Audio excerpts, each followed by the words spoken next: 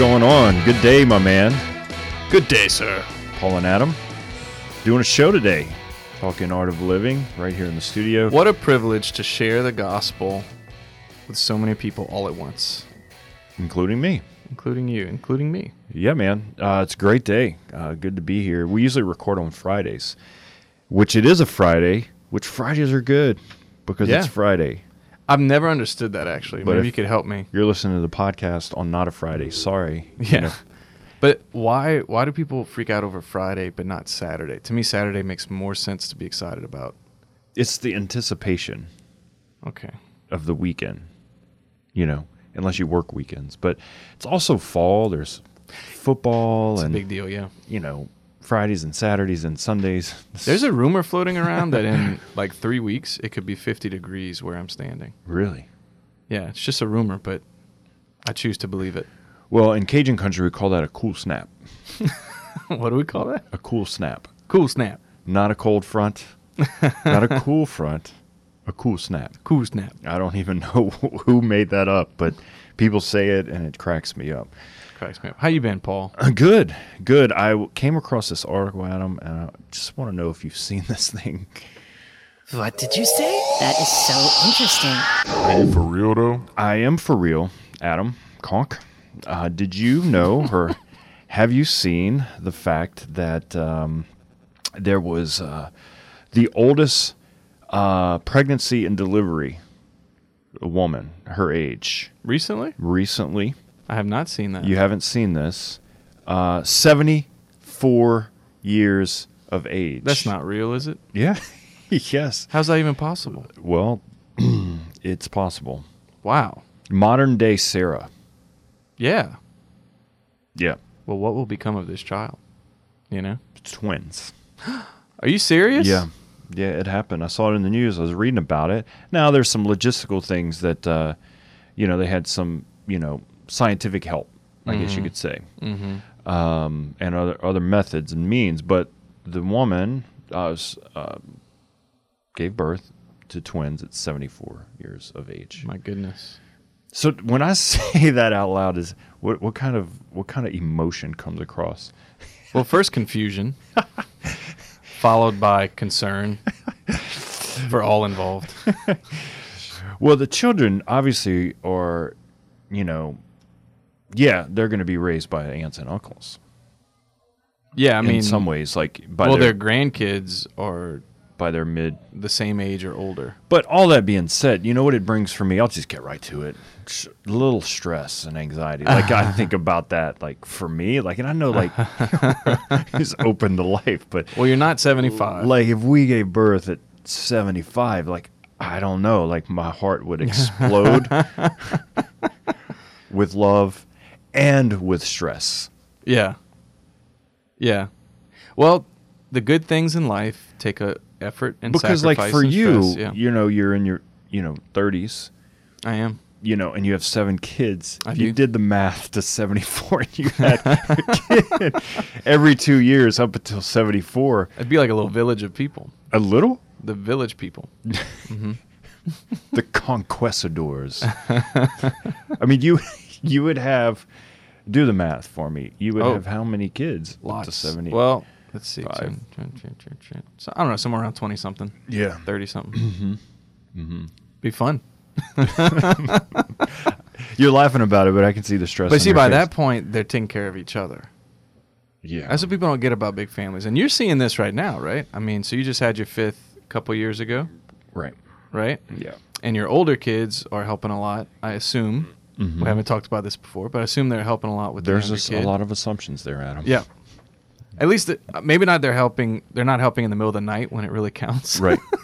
But during the day, I bet there are times where they're watching the kid. Yeah, for no, you they or- definitely help and great, Mhm. and then they go off to college and they don't,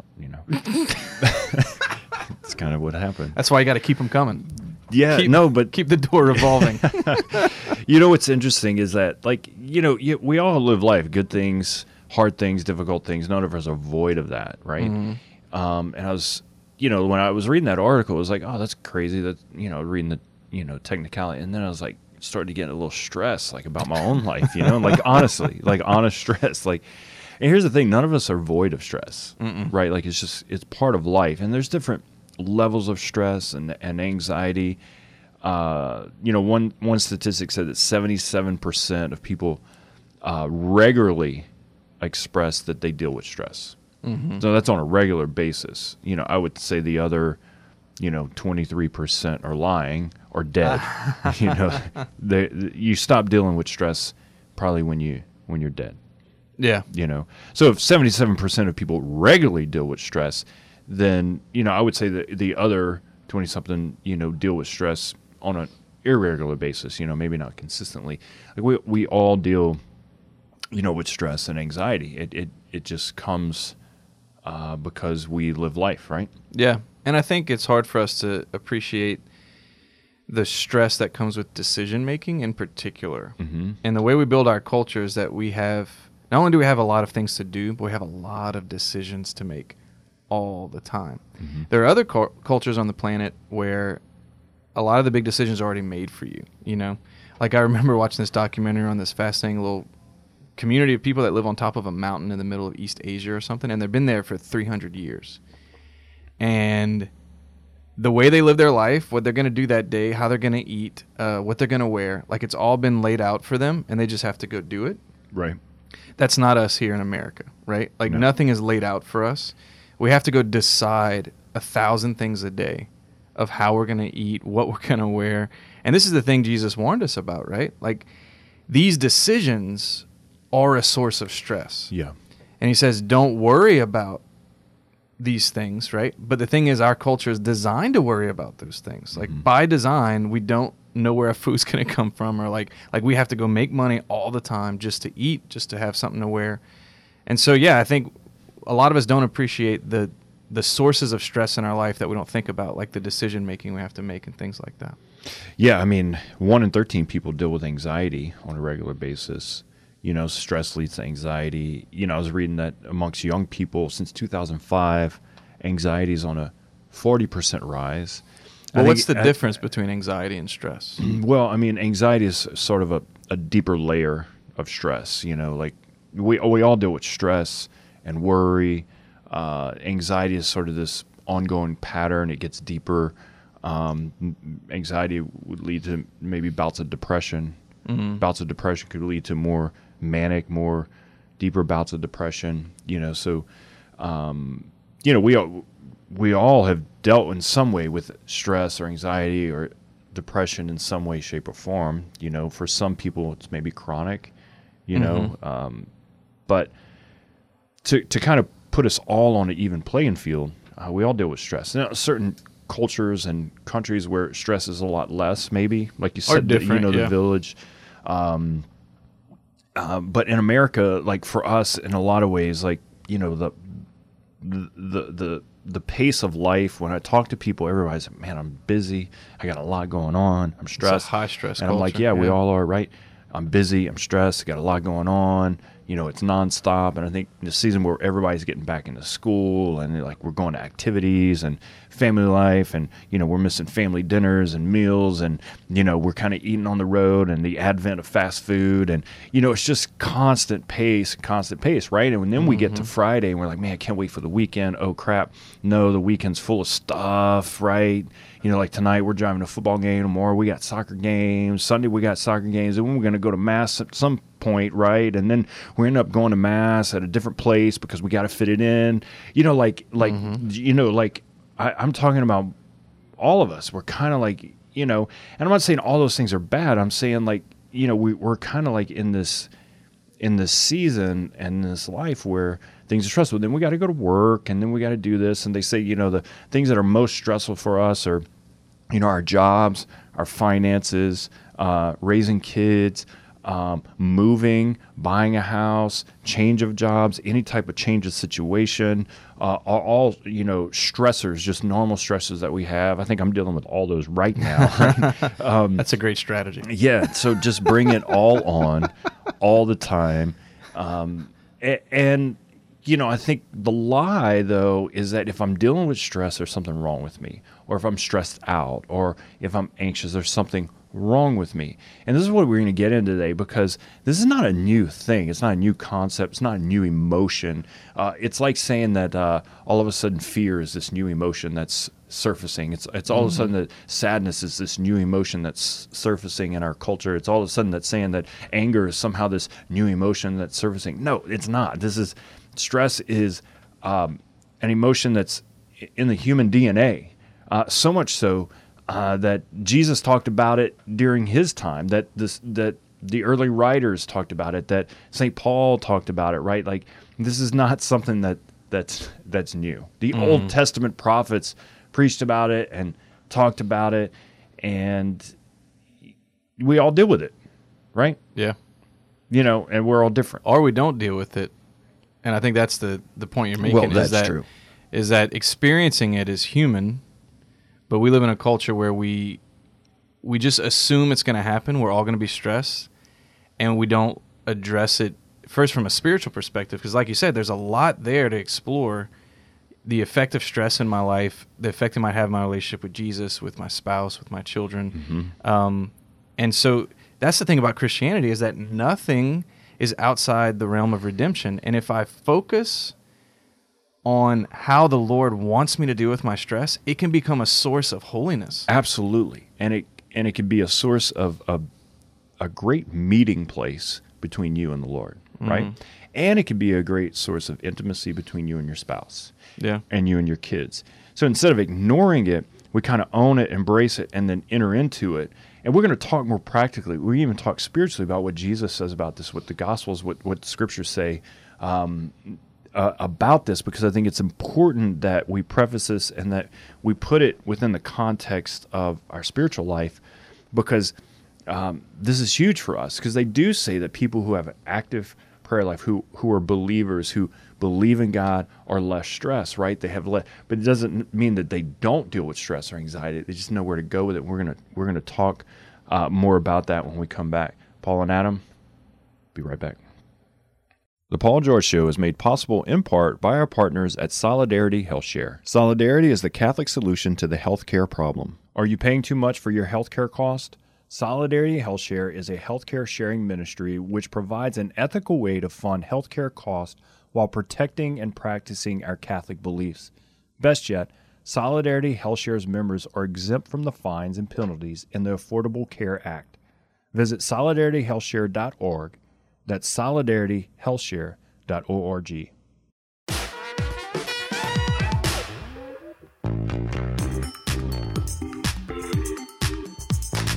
Welcome back to the show. Paul and Adam in studio talking the stress of art, the art of stress, the living stress of art. Stressing with the art of living.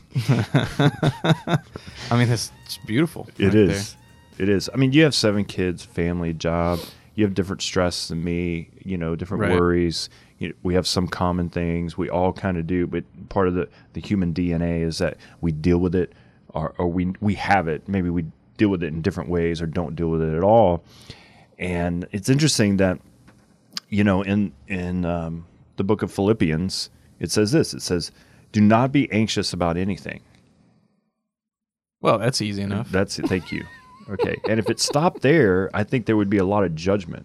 Man, I just shouldn't be anxious, right? And what they're saying is, what the writer's saying here is, he's setting it up for what's next, right?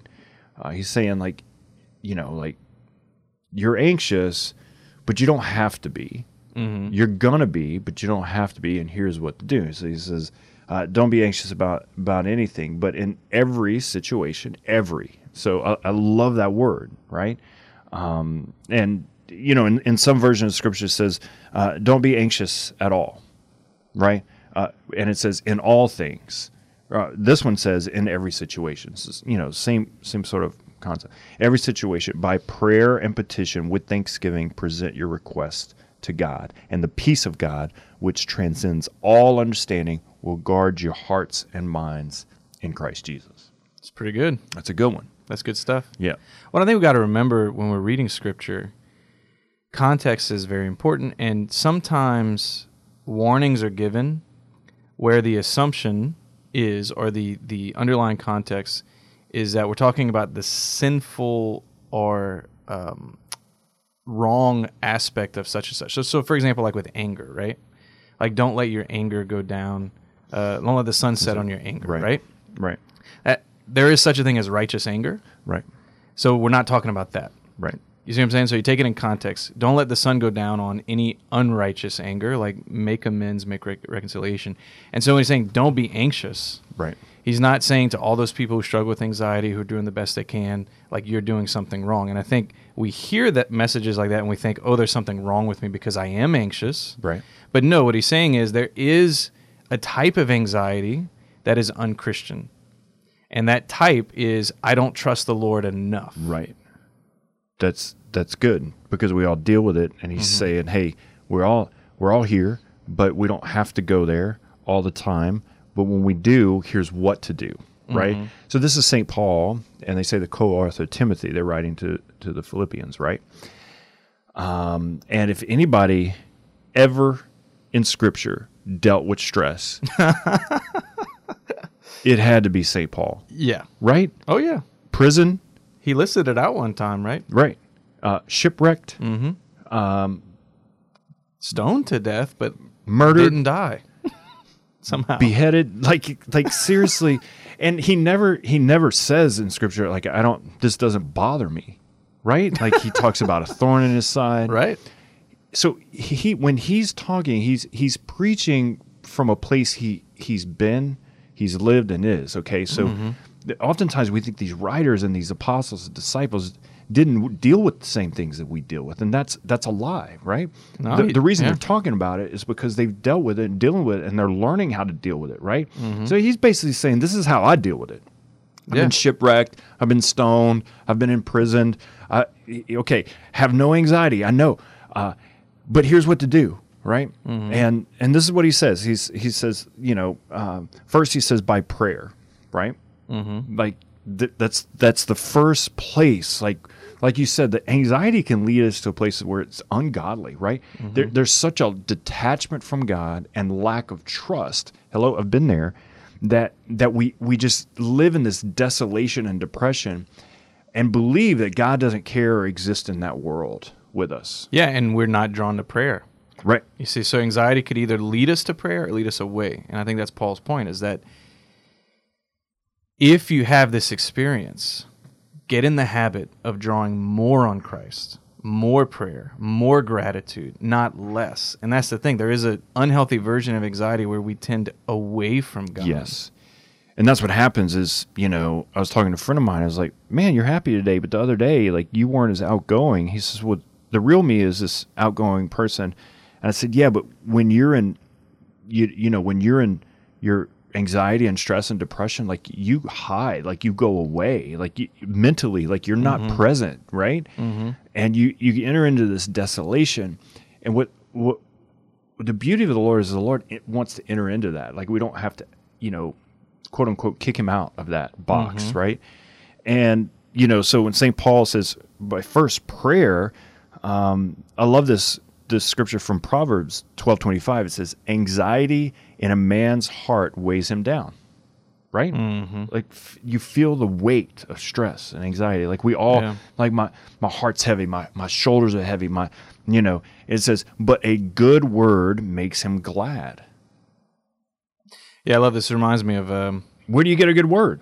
well, from the Scripture and from your brothers and sisters in Christ, right? Encouragement. Right. This reminds me of... So St. Thomas Aquinas, when he was defining anxiety, he said that sorrow, so when there's an evil present for a long time, weighs down on us and we feel this weight.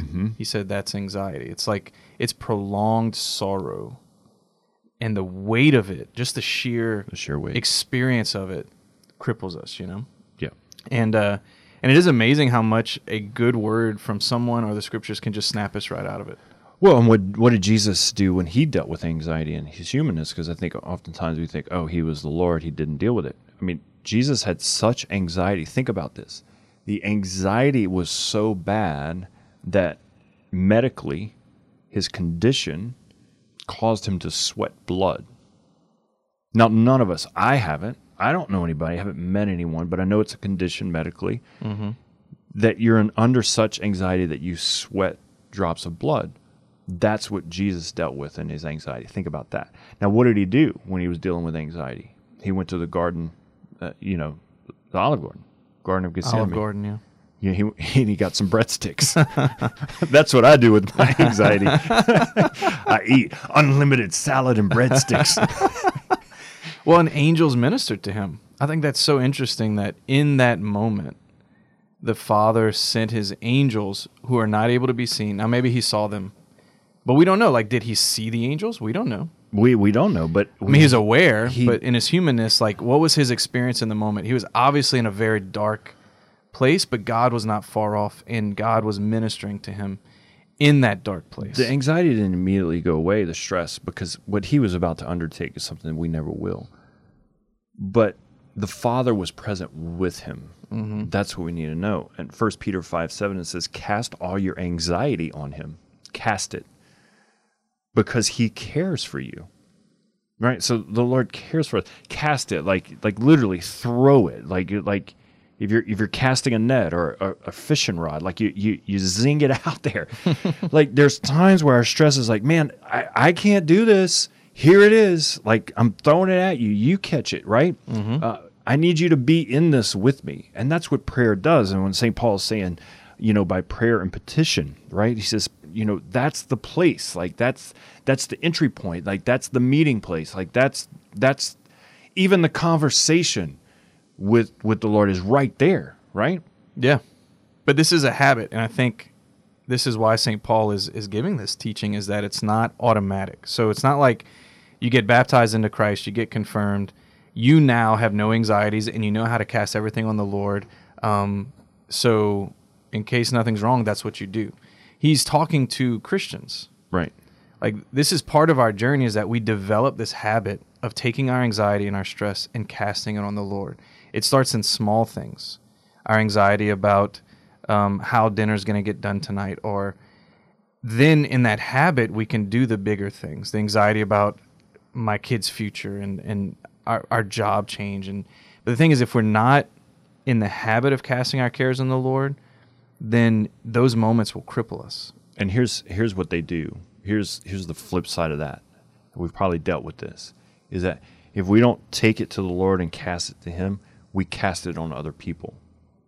A lot of times in an unhealthy way. Mm-hmm. Like we throw our stress and anxiety on others, and we get angry, we blame them, it's their fault, they're a part of it, if they would change. We take our stress out, or we cast it on, hey, I'm just going to drink on Friday night more than I should, or I'm gonna just veg so much that I'm just not available to people. I'm gonna binge watch Netflix. Like I'm gonna cast my anxiety to a place where it becomes unhealthy, right? Yeah. So there's a healthy casting of I'm gonna want to invite you, Adam, into my anxiety because I just need your prayer and support. So my casting is like, hey man, like I'm going through a stressful time. Really, can you pray for me? And you're like, tell me about it. That's good, right? That's an entry point of good, healthy community, right? Mm-hmm. And conversation with your spouse. Hey, you look down today. Like, how was it? Man, I'm just stressed. Like a lot went on. Kids threw stuff all over. Whatever. Like that's good. You share the anxiety, the stress together. You help carry it together. There's a healthiness to that. Where it gets unhealthy is when you cast it and you leave, and you want the other thing to deal with it, and you don't. Yeah. So you want the drinking or the binging or the other person, and you just your workers or your job. It's everyone else's job to deal with your stress, and you just exit out the building. When you see I think at the heart of this is a certain type of pride, where we enjoy the attention of people feeling sorry for us, but we're like, if I share something with you about a stress going on in my life or anxiety, if my goal is like that healthy dynamic you were talking about, it can easily be accomplished. Like if that's my goal, me just telling someone who loves me about a stress or anxiety will relieve my stress and anxiety and invite someone into a closer relationship with me. Like every time, if that's my goal. But if my goal is to feel like I can limit my stress by other people feeling sorry for me, If my goal is for you to feel sorry for me, that's not going to be it's not going to work. Right. Like, I'm not going to feel better that you feel, maybe in the moment I will, but I'm going to feel more stressed out the next time this comes up. And then I'm going to go to you again, and I'm going to, like, why is this not working? I have all these people that I'm talking to and venting to, but nothing's resolving. Nothing's getting better. Yeah, we don't want people to feel sorry for us. What we really desire is empathy from people. Yes. Like, hey, I've been there. I know what that feels like. Oh, you do? Well, I'm not alone. And when we don't feel alone, we feel like, okay, I don't have to hide or isolate myself. Mm-hmm. And that's the importance, bringing it back to prayer, is the Lord's like, you know what? I've been there. Hey, no, you haven't. Yes, I have. Mm-hmm. I've had anxiety. Yeah. I know what it feels like. I can be with you. I can walk with you, right? It may not change everything, but it changes you that I'm here. Like, there's some things in our situation we can't change immediately. Some things we can. We'll talk about that later, but the Lord's with us. Next thing St. Paul talks about, he says, by prayer and petition, right? Mm-hmm. Like, be specific with the Lord. Like let him know. I love this version of Scripture. And it says, instead of cast your troubles on God, it says, pile your troubles on God's shoulders. The other one says, cast your burden upon the Lord, and he will sustain you, right? He will never allow the righteous to be shaken, right? So this one says, pile your troubles on God's shoulders, and he'll carry your load. He'll help you out. He'll never let good people topple into your ruin. There's a verb here, cast, pile, right? This is petition. Lord, here's where I'm at. Like, I need to be specific. So petition is naming it. Like, name the specifics. Here's what's stressing me out. Like our bills, our finances, my job, my, raising kids, my marriage, my car's breaking down, and we're moving, I feel this. Or, like, get into the nitty gritty in the conversation and in the petition. Well, and there's power in specific petition, not just because, look, God knows what we need before we ask. So the point of asking God for something is not that he gives it to us. That's not the point. Right. Not really, because he already knows what we need, and he's already loves us so much he's ready to give it. So the point is more about us than it is about him. And just like in any good relationship with good communication, if I just say, like, hey, I'm having a stressful time, raising kids is tough, can you help? That's one thing. But if I was a good friend, I would say, well, what's stressful about it? Mm-hmm. I would try to narrow it down and name, like, what is really going on, right? So that you're actually helped by me and by, like, naming it. And this is what it is with the Lord. Like, I can't just say, God, life is stressful, and then God just helps me out and it works, because that's not what's good for me. Is that Jesus might ask, well, what is stressful about it? What specifically is going on? And this is prayer. Like, this is prayer, where the Lord talks to me about this. And then I find out something about myself, about my own heart, my own desires, my own passions that are not being fulfilled, whatever. And then I cast that on the Lord in a specific petition. This is so healing for me and good for me. Right. And the Lord wants this from us, this very specific petition that probes our heart, because he wants to tell us about our heart. He wants to show us things that we can't see already, And so specific petitions are so important in our relationship with God. That is where, it's where the conversation gets detailed, and, it's just, if we pray about one thing one time and then we're like, well, God just knows what I'm dealing with, so, I'm just going to stop talking to him about it. But we see in the New Testament, the scripture and the story of the persistent widow, mm-hmm. who continues to go back and ask, and finally she's given, what she needs. That persistence in prayer is about transforming our hearts to mm-hmm. trust more in the Lord, to rely more on the Lord, to allow the Lord to enter in, instead of saying, oh, God knows what I'm dealing with, I'm just going to go off and do my thing. And he'll circle back around when he's ready. It's not about that. It's about the relationship, right? And petition really gets us into the details with God. Yep. Right? Instead of just saying, Lord, I deal with stress. Take care of it. Yes. But what? Like, let's talk about it. Like, let's get into that. Yeah, and look at all the biblical examples of petition that please God. They were persistent, like you said. They were heartfelt, like wailing, crying, so they were intense. It wasn't just like Lord, do this for me, please. They were intense. It was intense. Oftentimes. And it was very specific. They actually were intense. That's true. And a lot of times. they would build a tent around But the think Holy of of Holies. think of like Hannah and Samuel. It's like the image of the person who is very specific, very persevering, and very passionate about an intention. God uses those situations to bring about his plan. But like it's to make us holy and others holy, And so I think our anxiety can either make us not even want to go there with God. Like he already knows what I need and he's not giving it, so whatever. Our anxiety can bring us to a place of like Hannah where, you know what, if this takes 10 years of asking, I'm going to give it 10 years of asking, And that transformative experience is good for us. It's healing for us. Absolutely. But it's also good for other people. And that's the thing. Our anxiety is not meaningless. And it's not just about us. It's good for our kids. It's good for our spouse. It's good for our church that we enter into this dialogue of petition with the Lord. Absolutely. I mean, look at how long, we talked about the woman getting pregnant. Yeah. Look how long Sarah prayed for, a kid late in life. She had a child. So, and then, St. Paul goes into, he says, by prayer, petition with thanksgiving, make your requests known to God, right? And I think this is huge. This is where we get out of ourselves. We get out of our own desolate thoughts, and then we begin to see that there's some light coming through the clouds. And what I mean by that is, if you start to think about the things that you're grateful for and thankful for, all of a sudden you begin to forget about all the little things that are bringing you stress and anxiety, right?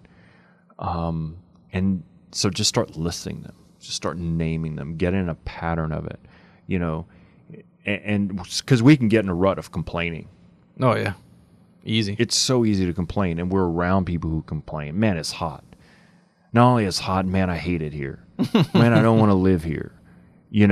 Oh, man, did you see, the election, and then the country's falling apart, and it's constant negativity. And then it spins in our own life. Man, I don't have this, and look what they have, and, if I just had a better job or made more money, and, we could just start rattling off negative things before we know it. We're dealing with the stress of it, the worry, the anxiety of it. And what St. Paul's talking about is flip it on its head. Turn that ship around. And the way to turn it around is just start thanking God for everything. Mm-hmm. I found this to be one of the most important and difficult aspects of our spiritual journey is to have real gratitude. Right. I don't know if it's a cultural thing, like we're just more ungrateful of our culture, like we're so stressed out that we tend to focus on what's not versus what is. But it is so hard today to really be thankful. But there's few things more foundational to our life as Christians than gratitude. So much so that the main thing we do, we call Eucharist, Thanksgiving. Because the second person of the Trinity is gratitude, is thanksgiving. Like he is receiving his life from the Father and giving it back in gratitude. Amen to that. The definition of gratitude, the root is grace, gratia.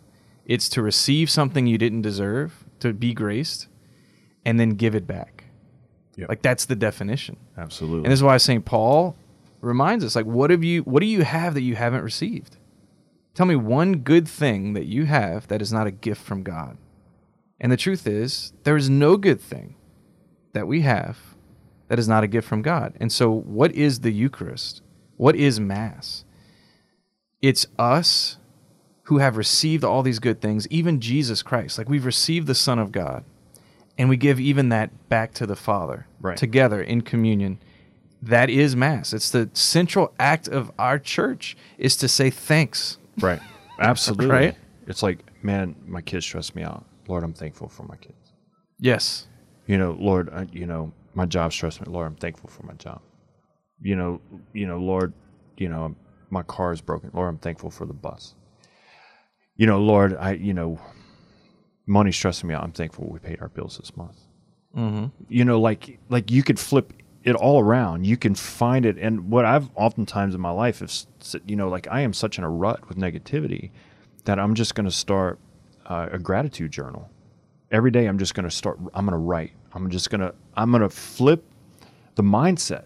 I'm going to flip it and get away from the devil of negativity and allow the grace, the gracio, thanksgiving to enter into my mind and my heart. Why? Because I've gotten away from it. And because Thanksgiving moves us out of this desolation of stress into, oh man, things aren't as bad as I thought they were. Oh, things are better. Or I have some things to rely on that are really good, right? And that's the constant sort of rattling off. This is why St. Paul says prayer, petition, and thanksgiving. Mm-hmm. He didn't say just prayer. He didn't say just petition or just prayer and petition. He adds thanksgiving in there because this is the thing that basically turns the light switch on. It flips everything around. It brings light in the darkness. Man, a lot of times, you know, as you go into prayer, if you want your prayer to kind of flip on its head, just start thanking God for everything. And before you know it, like you've forgotten about all the bad things. Yeah, prayer humbles us to recognize who is in our life. Yeah. Petition humbles us by saying we depend on him for everything. And gratitude humbles us because we realize he's actually delivered. He's good. actually loved us. You could write a book on this. Boom, boom, boom. Well, I mean, St. Paul already did. Yeah, but you just rattled it off. You just summed it all up for us. Well, the thing is, humility is an answer to anxiety, not because we're so horrible and prideful that we whatever, but because we forget who he is. That's the essential aspect of humility. It's not we forget who we are. It's we forget who he is. And then from knowing who he is, we know who we are. Right? Like, but the first part is, like the Lord said, the greatest commandment is to love God above all things, right? And then love your neighbors yourself. The first step is always an awareness of who this is in our life. God is in our life and who he is, which leads us to know who we are and then how to live in gratitude. Because, I mean, one of the most tragic things of a Christian life is where we stop being grateful that Jesus has saved us for eternity. Just that alone, if we have nothing else going for us, like if everything else is falling apart around us, but we know that our Lord has saved us from hell and that we can be with God for all eternity in heaven, isn't that enough to be grateful the rest of our lives, no matter what is going on? Yep. But we forget, you know? Amen. But prayer keeps us connected. Petitions remind us like we depend on him for everything. And then practicing gratitude it keeps us in that mode. And I think you're right. Thanksgiving helps us remember that God comes through. All right, we'll come back in a minute. Paul and out. The Paul George Show is made possible in part by our partners at Solidarity HealthShare. Solidarity is the Catholic solution to the healthcare problem. Are you paying too much for your healthcare cost? Solidarity HealthShare is a healthcare sharing ministry which provides an ethical way to fund healthcare costs while protecting and practicing our Catholic beliefs. Best yet, Solidarity HealthShare's members are exempt from the fines and penalties in the Affordable Care Act. Visit solidarityhealthshare.org. That's solidarityhealthshare.org.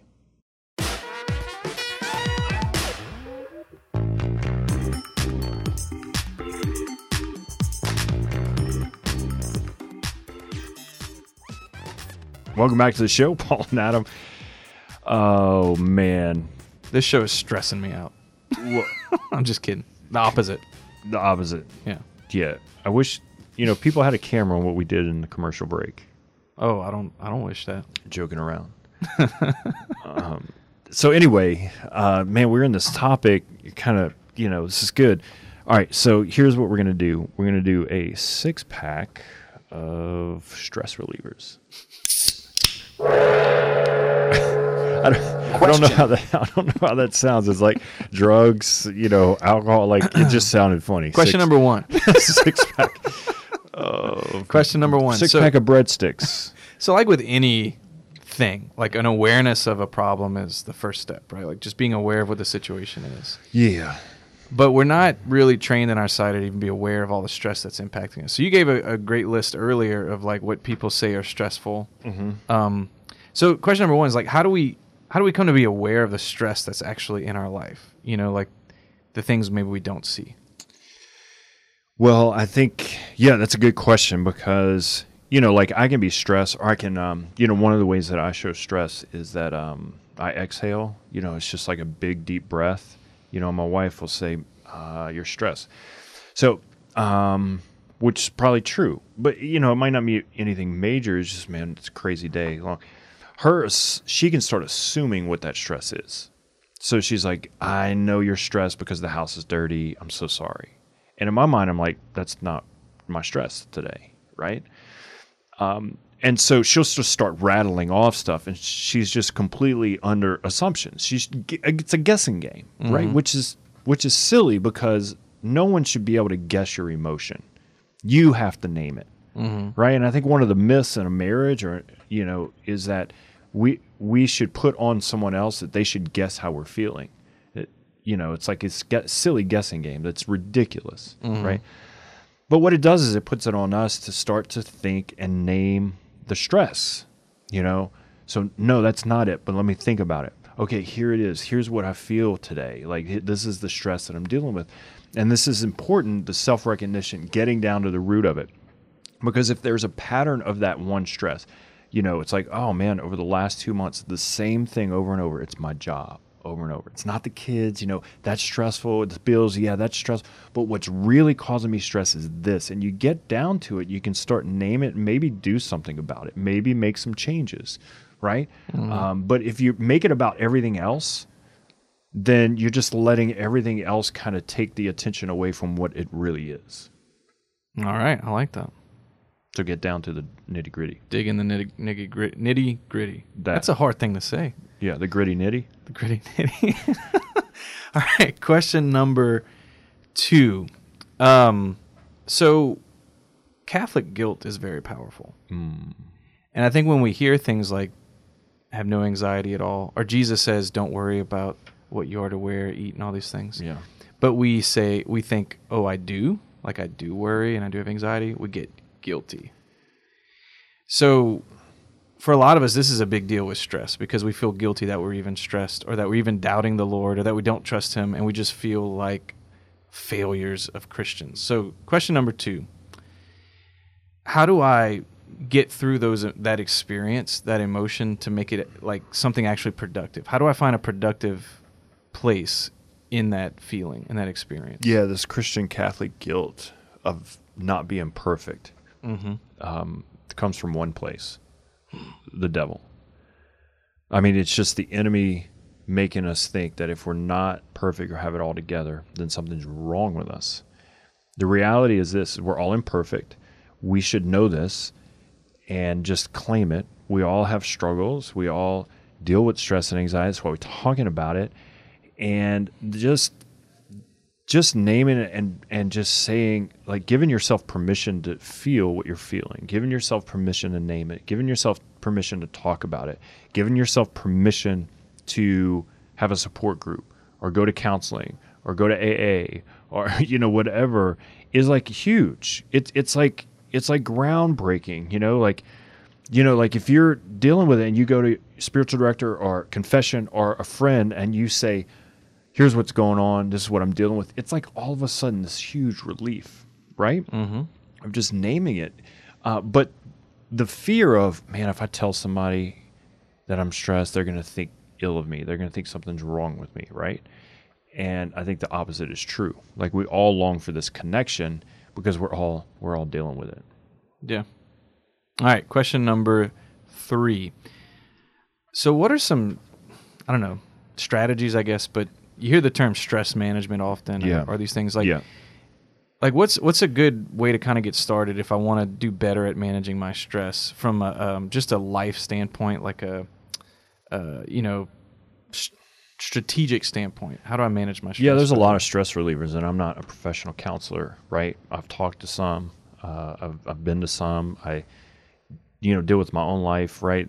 So there's a lot of stress relievers. I think one is like, like say your house is giving you stress because it's messy, or your desk, or what, or your life just feels a little chaotic. It feels, what I would say, out of order.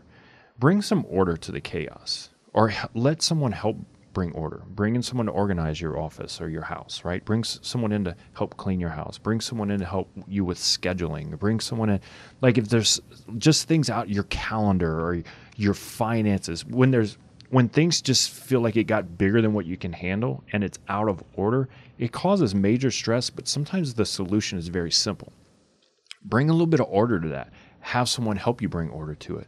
Meet with a budget person to help you put a budget together, figure out where your money's going.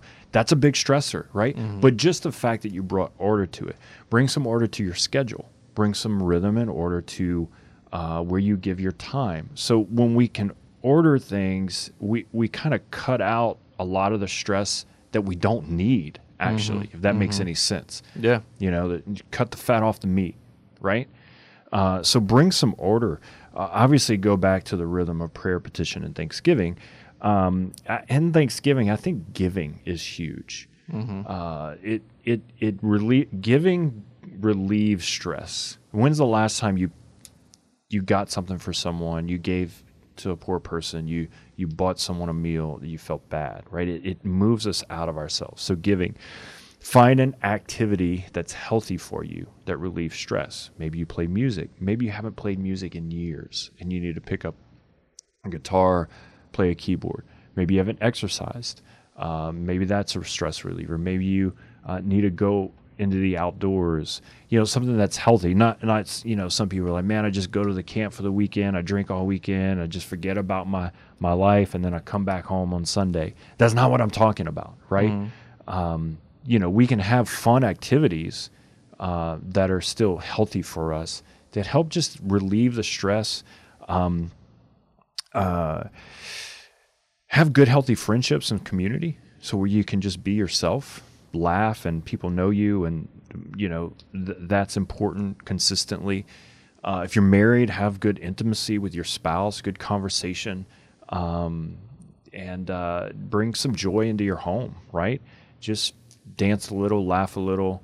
Don't be so hard on yourself, and force yourself to bring joy into the home. So those are some of the stress. We can name a ton more, right? I like that. But those are some of the ones that I would. I got a little list to start on here. Yeah. All right. Question number 4. So I want to talk about couples in particular, because stress can drive us apart or bring us together, right? Like we either deal with it like a team or we use it as ammunition as enemies, right? So what have you noticed in working with couples and kind of making that transition? Let's say a couple is listening right now or a spouse listening right now, and they know that the stressful things in their life drives them apart. Mm-hmm. What can you say right now to kind of open an avenue of changing that habit? What's effective? I think one of the myths of marriage is that marriage is 50-50, right? It's an even split. We each give 50, we take our 50, we divvy out our 50, and if we each give 50, we have 100%, right? And although in concept that sounds, mathematically correct, in marriage, the formula fails, right? Because there's days that I can't give 50%, I fall short, or my spouse. And so, maybe combined, we only have, a certain percentage, right? And then we get into, well, you said you would do this and you said you would do that. And then, our divvy's falling apart. And the reality is this, is that in marriage, what works is that we each are trying to give 100%. And the reality is we never reach that capacity, right? Because we're imperfect. But if we're each at 80, right? It's pretty good. It's pretty good. Or if one's at 80 and one's at 20, we got 100. Yeah. So you share stress, you share anxiety, you share responsibility, you share prayer, you share it all together, and together you move forward. And there's times, yes, that one spouse may be carrying more than the other. And there's times where the other spouse may be carrying more than the other. That's the beauty of marriage, is that we carry each other, right? And sometimes one is weaker than the other and vice versa, because that's life, right? Like I think we get into marriage thinking, it's going to be great and beautiful. We love each other all the time and no worries. The reality is no. We're married to imperfect people, giving everything we can to help each other along till we can't breathe anymore. Love it. All right. Question number 5. So us and God and stress. Yeah. For a lot of us, God stresses us out. Mm-hmm. Like just the thought of it. And I think for a lot of us, that's one of the reasons we don't want to pray. Mm. We don't want to go to confession. Like it just seems like a stressful thing to keep up with. Right. Kind of like taxes stress us out or whatever. You know, we're not inclined to have a relationship with God on the level we know we should because we see it as a very stressful, demanding dynamic. God wants too much from me or something like that. Yeah. So how do I ease the stress and anxiety in my relationship with God to make it something I actually enjoy? Well, I think there's the assumptions or the misconceptions there is that, you know, if I talk to God, then I'm afraid of what he might ask of me or what he might change or do or dig up, right? So then it brings up all this stuff.